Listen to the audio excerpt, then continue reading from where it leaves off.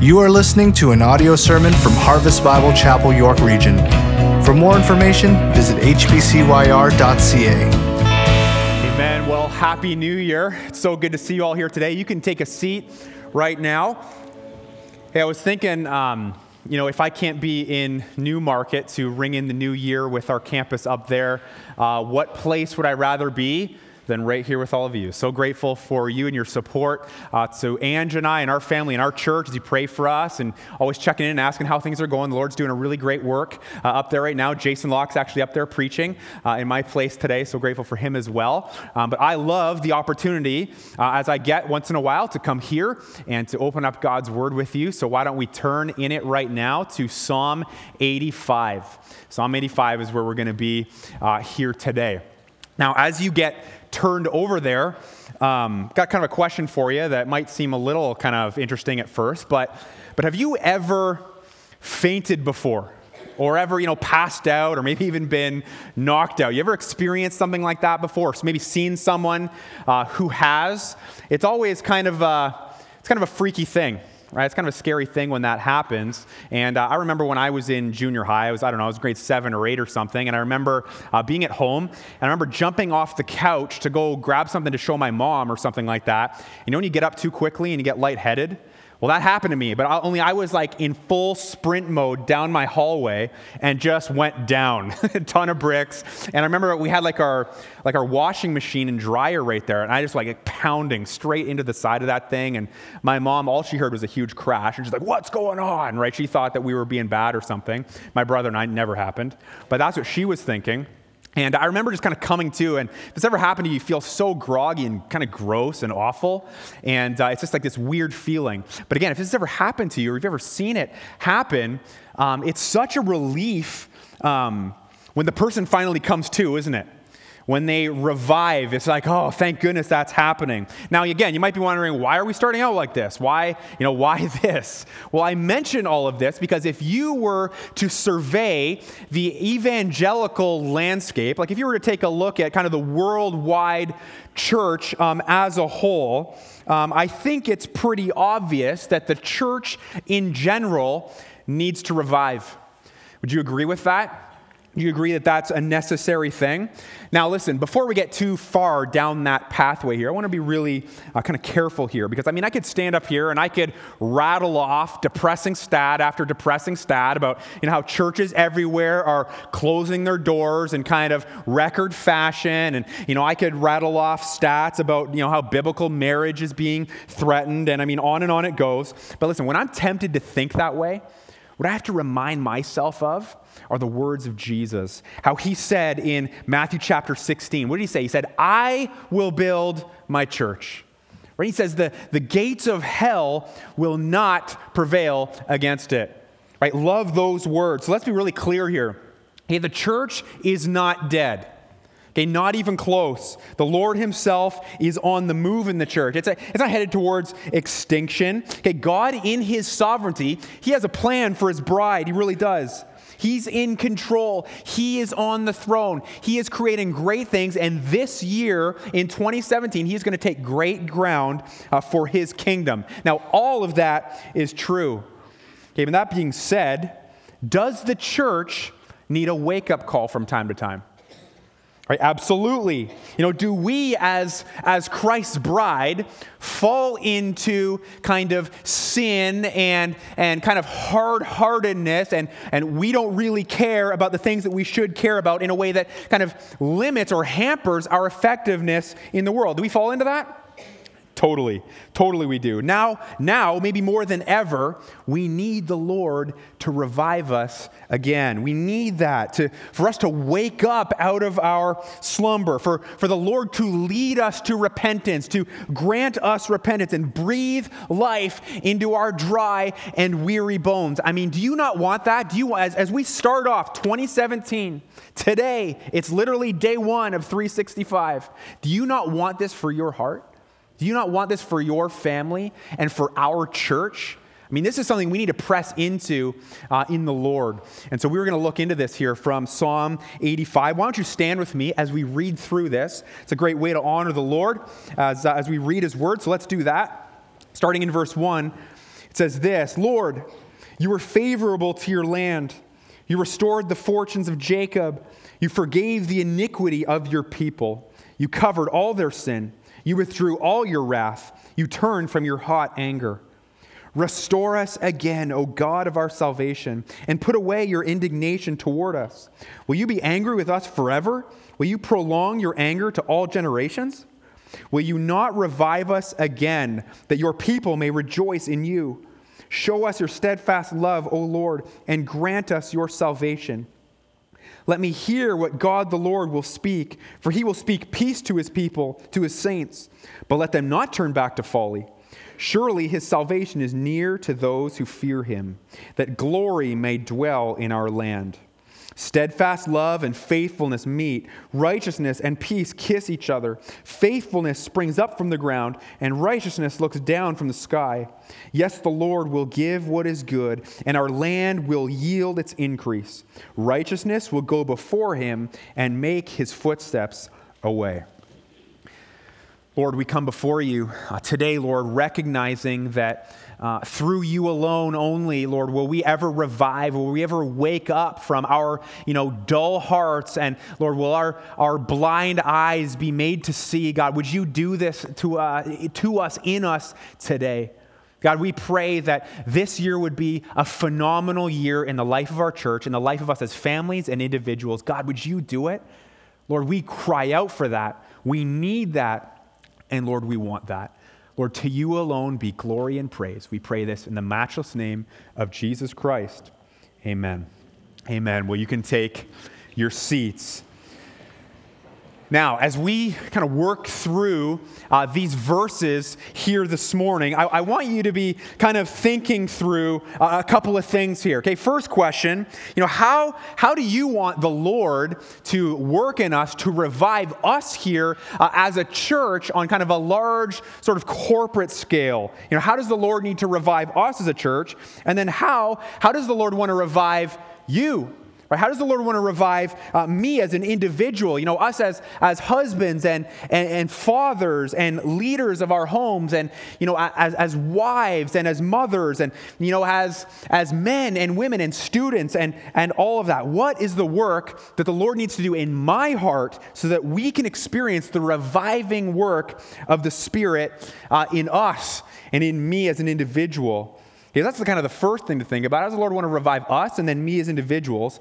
And then a second question, and this is maybe even more foundational kind of than the first, is this: do I even want this? Right? Do I even want this? Do you desire revival? Do you desire change? Do you want the Lord Jesus Christ to punch through the barriers in your life, the hard-heartedness, the staleness, all of that? Do you even care? Right? That's a key question to ask. And maybe as you're thinking through this morning, as we walk through it, you will be asking the Lord, would you soften me? Would you give me a desire for these things? That I want to see you come through and do amazing and awesome things in my heart and in my life and in the life of our church. Because here's the thing. If we don't care, we will not pursue it. Bottom line, we pursue the things we care about. Right? And so let's think about these things, all right, as we go. Here's the first thing. We're going to be walking through this. If you've got the notes with you there, it's this. The Lord will revive his church when we reflect on his favor to us in the past. We reflect on his favor to us in the past. Now understand this, that this Psalm 85, it's a lament. It's a lament. And so this was being sung by Israel at a time where they had experienced God's great displeasure towards them as a nation because of their sin. And so what they're doing here is, as we work through these verses, notice how they're grieving. Right? They're mourning their sin. They're probably weeping over it and about the rebellion against the Lord, and crying out to him, Lord, would you forgive? Lord, would you restore us? Would you do great things? And so here's how they begin this whole process here of repentance. Okay, and this is how they begin. Verse 1, take a look. He says, Lord, you were favorable to your land. You restored the fortunes of Jacob. You forgave the iniquity of your people. You covered all their sin.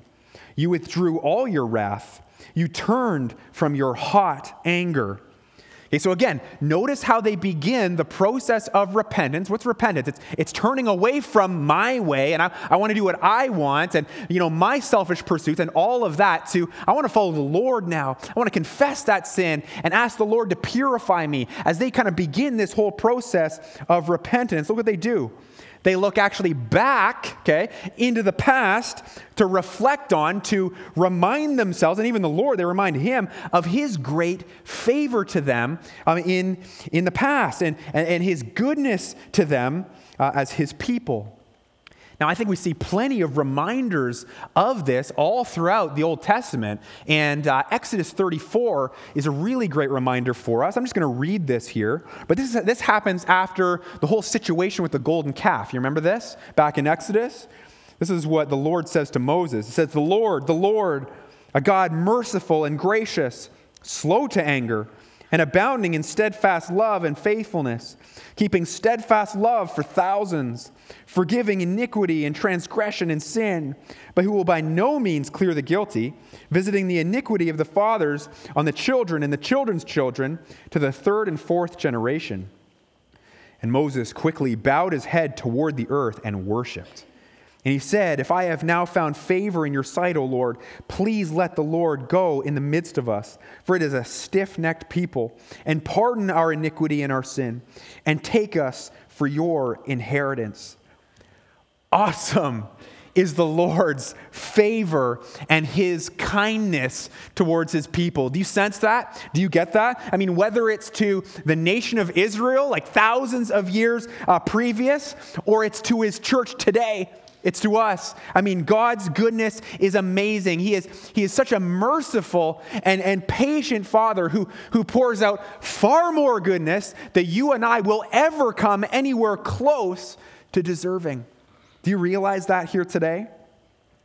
And listen, a big part of revival in the life of the church and in our own hearts is carefully thinking back on the Lord's favor to us in the past.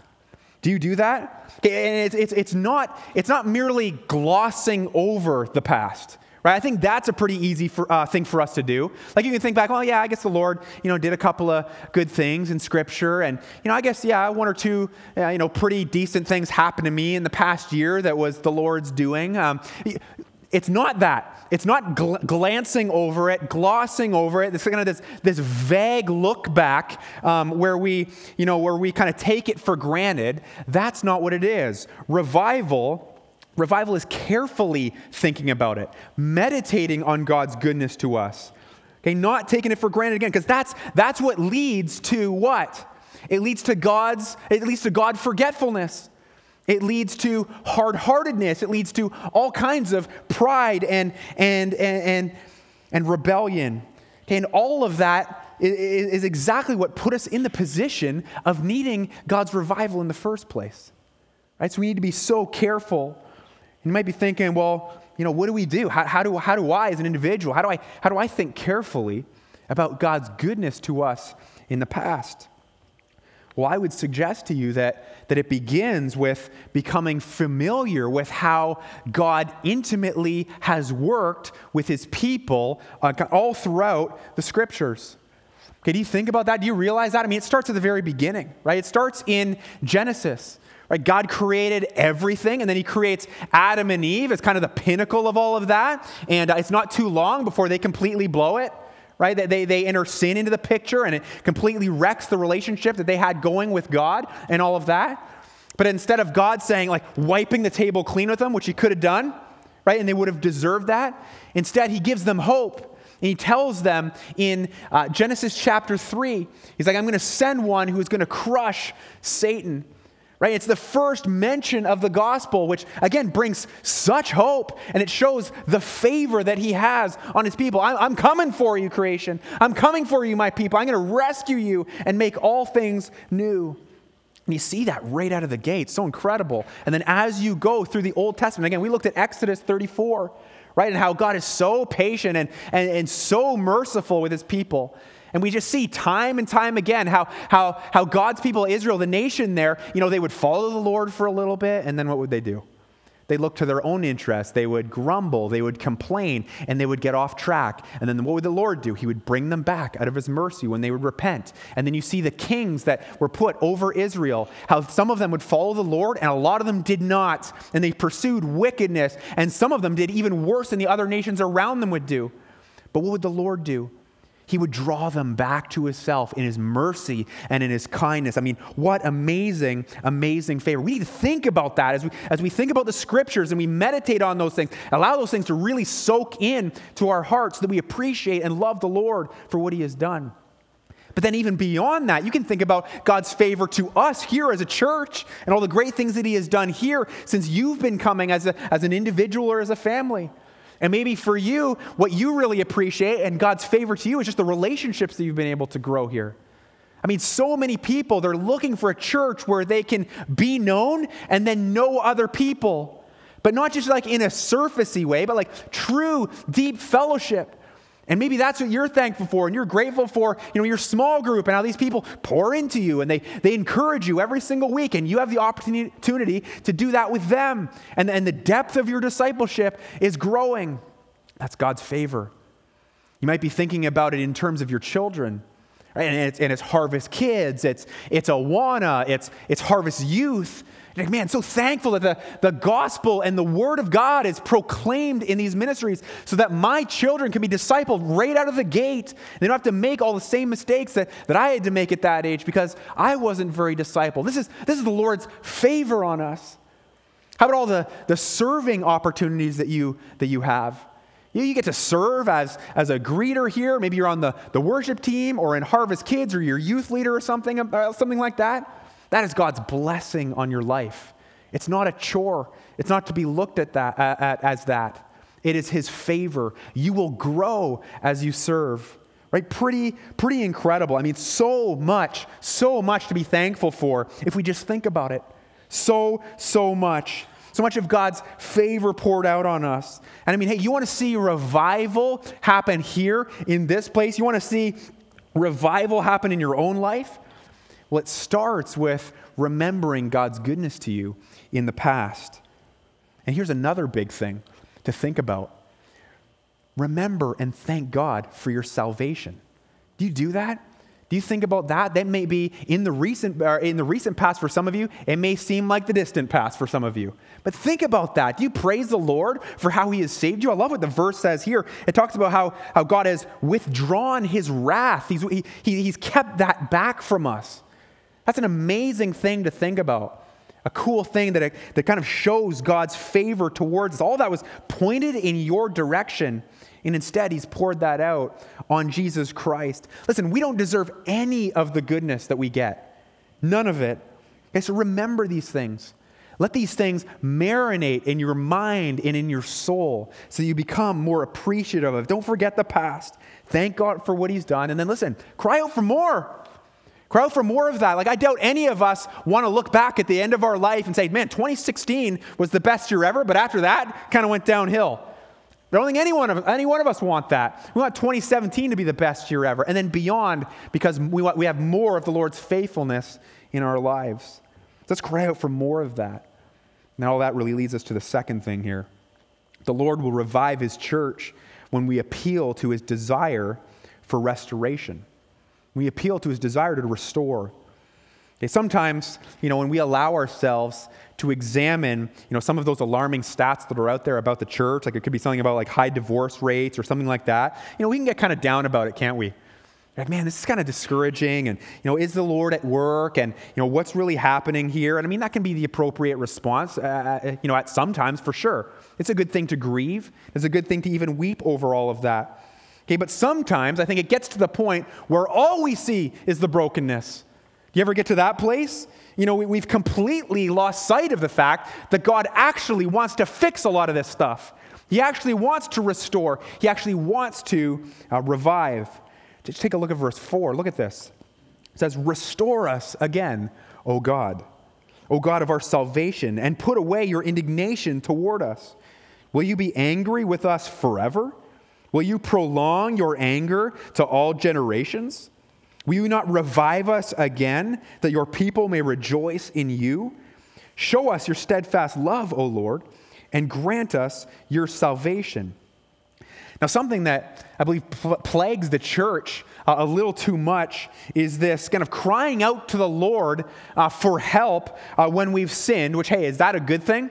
Yeah, I think it is. I think it's good to lean into the Lord for all of that. But I think sometimes, or too many times, that appeal to the Lord becomes detached from the belief that he actually wants to do something about it. Do you notice that? Do you ever struggle with this a little bit? Yeah, I wonder how many times do we cry out to the Lord for restoration and forgiveness, but we don't really believe that he actually wants to restore us. We wrestle with this doubt, don't we? And I think our pleas are really hindered by that, by a certain hopelessness and faithlessness, and again, doubt. But notice what Joel 2:25 says. This is just such a great verse. It says this, I will restore to you the years that the swarming locusts have eaten. I mean, what a great verse. The desire of God's heart towards his church is that he actually wants to, and beyond that, loves to resuscitate us when we're in need of revival. In fact, he promises to do it if we repent. And Joel says this again, I will restore you. So you notice that that's a promise, right? A promise that we as the church, first of all, we need to understand, we need to realize that that's a promise. And then second of all, we need to believe it by faith. So if the Lord is going to promise something, and he does many times all throughout the scriptures, what's our job as the church? Our job is to believe it, right? Believe it by faith. And listen, I think one of the biggest challenges to us when it comes to taking God at his word and trusting him and believing him and understanding that he wants to deliver on his promises, I think the hardest part for all of that is that we've all been let down and hurt by somebody. Right? We've all experienced pain. We've all been let down. We've all been, lied to. We've all been rejected or forgotten about in some way. And so we bring that kind of, that mistrust, that distance that we try to keep, we bring that to our relationship with the Lord and kind of mistakenly assume that he's going to be just like that person that let me down. Here's the thing. God can't let you down. He cannot fail to deliver on any one of his promises. It is against his character. It is against his very nature. Impossible. He can't do it. What hope that should bring us. His heart is to restore us. And of course, the ultimate expression, it was seen where? It was seen on the cross. It was seen in the gospel. Do you realize that that's why Jesus died? It was to restore you. It was to restore your sin, which has so broken your relationship with God. And do you realize that your sin meant that you deserved wrath? You deserved holy wrath and punishment and an eternity in hell. But God, because he loves you so passionately, so much, he sent his own son to take that penalty, to take that pain and that torture and that shame on himself in your place on the cross. That's what he did, so that you would know him. Now you might be wondering, well, how do I make this true for myself? Well, it's really just believing what I just said. It's believing that Jesus actually did this, that he lived the perfect life that satisfies God's righteous demands, the perfect life that you and I can't ever live, right? We've all probably blown it like 10 times on the way to church already today, right? That's the reality. Jesus lived the perfect life that we couldn't, and he died the death that we deserve. God poured out all of his wrath, all of his punishment on his son in our place. Do you believe that? Do you believe that what Jesus Christ did on the cross was enough to secure your salvation? If you do, ask him to be your Savior. That's how you become a Christ follower. And listen, if you have any questions about any of this, please don't leave here today without talking to somebody about it. Come talk to one of us up here after the service is done. We would love to pray with you. We would love to walk you through this. We'd love to answer kind of any questions that we can to help you in this. I mean, what an incredible way for you to start off 2017. It's as a Christ follower, as a follower of Christ, having your sins forgiven. Right? Pretty amazing thing. The Lord wants to revive us. He wants to do it. So appeal to that desire. Cry out to him. Say, Lord, I know you want to do this. Would you make this happen in my life? Would you transform me? Would you change me? Would you bring me new desire to follow you? Remind yourself of his desire to do this. Remind him as well. That's what we see through this psalm. They're reminding the Lord of what he wants to do, what he delights in doing. We see that kind of all through the Old Testament as well. Appeal to his desire to restore and to revive us again. Okay, next thing. The Lord will revive his church when I do what's right, while I wait on him to act. Okay, so far what we've kind of seen in the approach of this psalm here has been like from the corporate perspective, right? So you see like words like we and us, kind of to signify, God's people as a whole, as the nation. And if you want to kind of extrapolate from that or put it into today's context, us as a church as a whole, pleading with the Lord to revive us, as a group. But here what you see is a kind of a mini transition take place in the text here as it changes to an individual approach. Instead of we and us, you see the word me. Take a look at verse 8. It says this, "Let me hear what God the Lord will speak, for he will speak peace to his people, to his saints." And I love the sense that you get here that the people are now individually desiring a fresh word from the Lord. You get the sense here that they're leaning in. They so crave nearness to God. They want him to intersect himself in their lives and to do a great work. They want him in a way that meets them in their own personal and unique circumstances as individuals. They're done with the whole, I'm going to live for my pursuits and I'm going to go after my thing. The end is death. The end is just emptiness and futility. None of it matters. None of it suffices. Okay, their hearts, you can see that their hearts are starting to come alive as they repent and as they seek revival.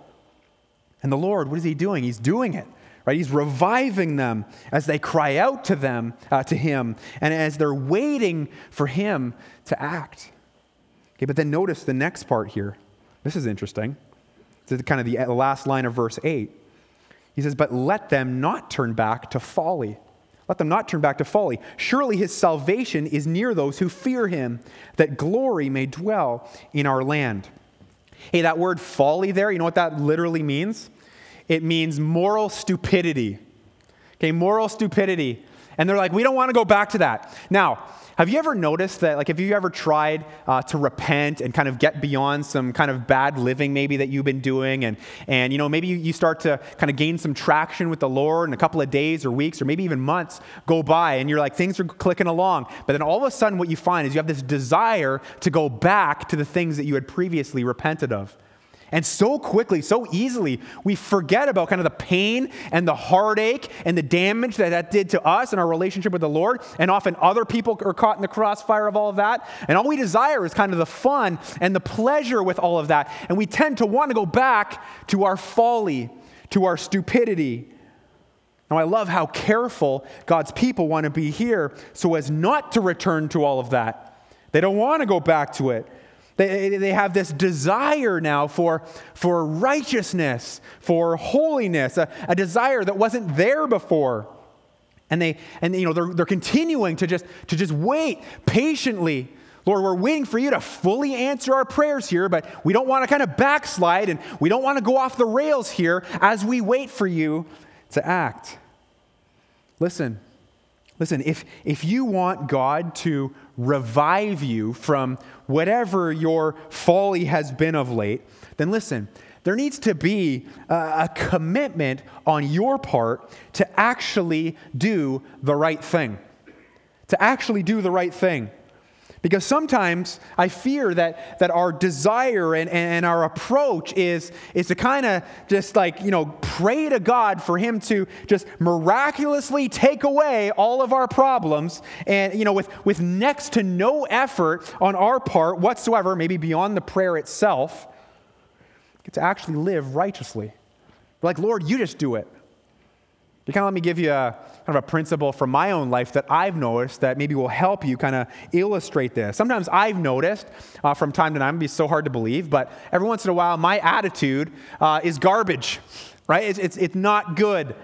And sometimes what I've found myself praying is that the Lord would just kind of magically take it all away and instead replace it with these great feelings and this great new good attitude. Now, at first, you might be like, what's wrong with that? You know, what's wrong with praying for that kind of thing?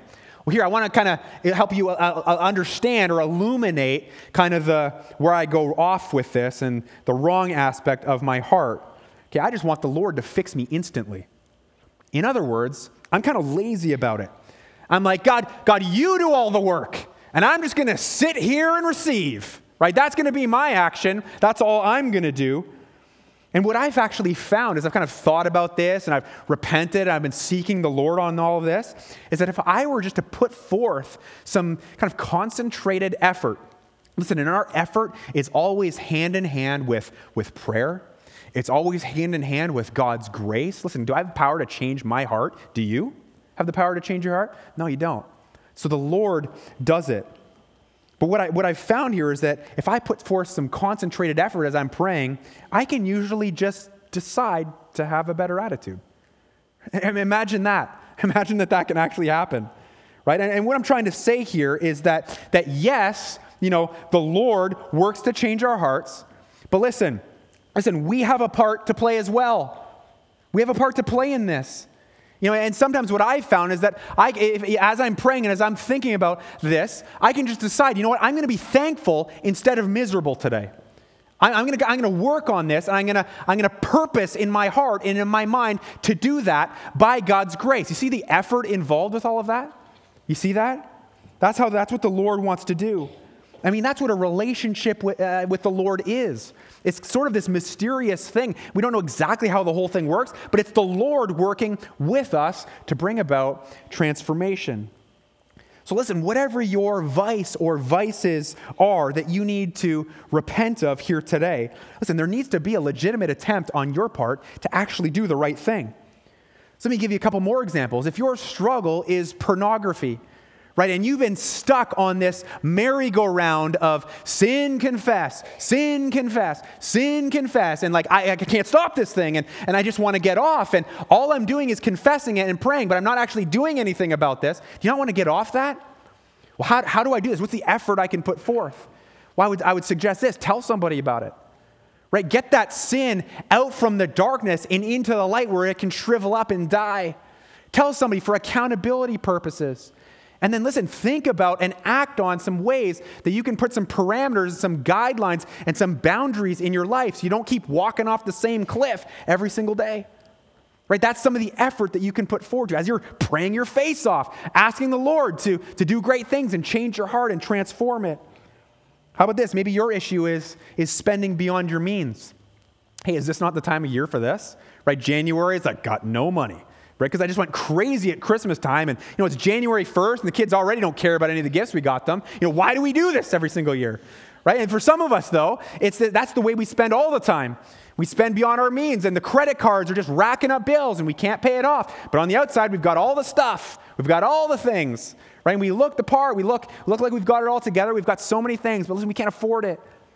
So what do we do? What do we do? I would say tell somebody about it. Again, bring somebody into this problem so they can pray for you, they can support you, they can hold you accountable and help you through this struggle and this journey. Another thing I would say, maybe cut up the credit cards. That's a real practical thing. Or how about this novel idea? Don't go to the mall. Right? Maybe, but here's the thing. Sometimes we think that to change, it's this massive mountain that we're never going to be able to scale. The change is too difficult for me. It's never going to happen. I've made so many mistakes in my life. I'm never going to change. The problem is far too big, and we don't trust the Lord that He can actually do something with it. And listen, am I saying that change is easy? No. If it was easy, we would all just do it. But here's the thing. Sometimes it's easier than we think. And all it takes some prayer, and it takes putting a plan into place and allowing the Lord to work. Are we going to get this perfectly? No, absolutely not. But don't see it as this big mountain that you're never going to see the top of. Can the Lord change you? Can the Lord revive you? Can He restore your soul? Absolutely He can. And absolutely He wants to. Okay, we need to do what's right while we wait on the Lord to act. Okay, last thing. The Lord will revive His church when I confidently expect that he will come through. I confidently expect that he will come through. I mean, just look at this here. The expectation that Israel has as they cry out to the Lord even more for, Lord, revive us. Lord, revive us. Look at what they say, verse 10. Steadfast love and faithfulness meet. Righteousness and peace kiss each other. Faithfulness springs up from the ground, and righteousness looks down from the sky. Yes, the Lord will give what is good, and our land will yield its increase. Righteousness will go before him and make his footsteps a way. Right? You just gotta love the confidence in that, in those words there. They believe that not only does God want to help them, he's actually going to. Right? He will do these things. And these verses, what do they say? They say that God's steadfast love, his faithfulness, his righteousness, his peace, they're guarantees. They're guarantees. He will give us what is good. He will make a way. Even though it seems impossible to you, he will make a way. He is able. And so are we supposed to have any different mindset than Israel here? No. It's supposed to be the same. It's a confident expectation that the Lord will hear our cries and come through in a big way. I'm going to say that again. A confident expectation that the Lord will hear our cries and come through in a big way. Do you have that confidence? Listen, allow these verses to be medicine to your doubting heart, to your faithlessness, your lack of hope, your lack of belief. Confess these things as sin. Lord, you are greater than I am realizing. I am not seeing you clearly, O God. And then press into him now and believe that the Lord not only wants to, but loves to and will do these things. He will revive you as you press into him. This is what he wants to do in our church. He wants to do that starting now. Now, these verses are applicable to everyone in this room. There's no question about that. It can speak to all of us, but can I just speak to the men here for just a second? Listen, where are you at? Are you taking these verses seriously? Because if not, time to wake up. Time to wake up. Start of 2017. Let's get our hearts right. Let's get our hearts back to the Lord. Maybe for you, it's for the first time to the Lord. Done with going my way. Do you spend time on your knees praying to the Lord for him to do a miraculous work in your life? Do you pray for your family? Do you pray for your wife and for your kids? When things go off the rails for you and you sin against them, are you apologizing to the Lord? Do you confess your sin to your wife and to your children? Are you doing this? Are you humbling yourself? Are you serving in the church with passion? Are you being a leader, not just in your own home, but in the church as well, serving with humility and integrity and with courage, with a heart to disciple, because that is God's heart for you? Is this what you're going after? Listen, I know that this isn't just about the men. I get it. But when God revives the hearts of men, look out. Watch out for what the Lord will do in your home. Watch out for what the Lord will do in this church. It will be amazing, and we will marvel because we will be able to say that he did it. This is what we want, is it not? Is this not what we want our 2017 to look like? We want the Lord to break through the hard-heartedness, the crust of pride that is over our hearts. Do you want this today? Do you want this for your life? Think about that right now. And then join me. I'm going to pray in this moment that the Lord would continue to do that this would be on our minds for the rest of this day, but beyond that through this year. Lord, would this be a unique and amazing and awesome year in the life of Harvest Bible Chapel, York Region? Would 2017 be our best yet? Would we start it off on day one? Not wait until May. Not wait until next Christmas or New Year's. None of that. I'm going to get right with the Lord. He is going to revive me. I'm going to press into him until he does it. Would you join me? Would you join me as we pray? Let's seek the Lord. God, we thank you so much, Lord, for your heart to revive. God, we thank you for your faithfulness, Lord, throughout all the generations of how you have drawn sinners to yourself. Lord, we pray that you continue to do that at Harvest Bible Chapel, York Region. Lord, would today be a fresh and new start for many people sitting here right now. Lord, would you, again, punch through, Lord, our pride and our arrogance. Lord, would you soften our hearts? Would you give us new desires for you? Lord, would you make the desires that we have for us and the things of the world, Lord, as that hymn says, would that grow strangely dim, Lord? Because we want to see you, because your grace is that much better.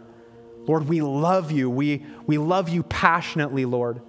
And Lord, I pray that as we press into these things, you would indeed revive us. God, do what we pray. In Christ's name, amen.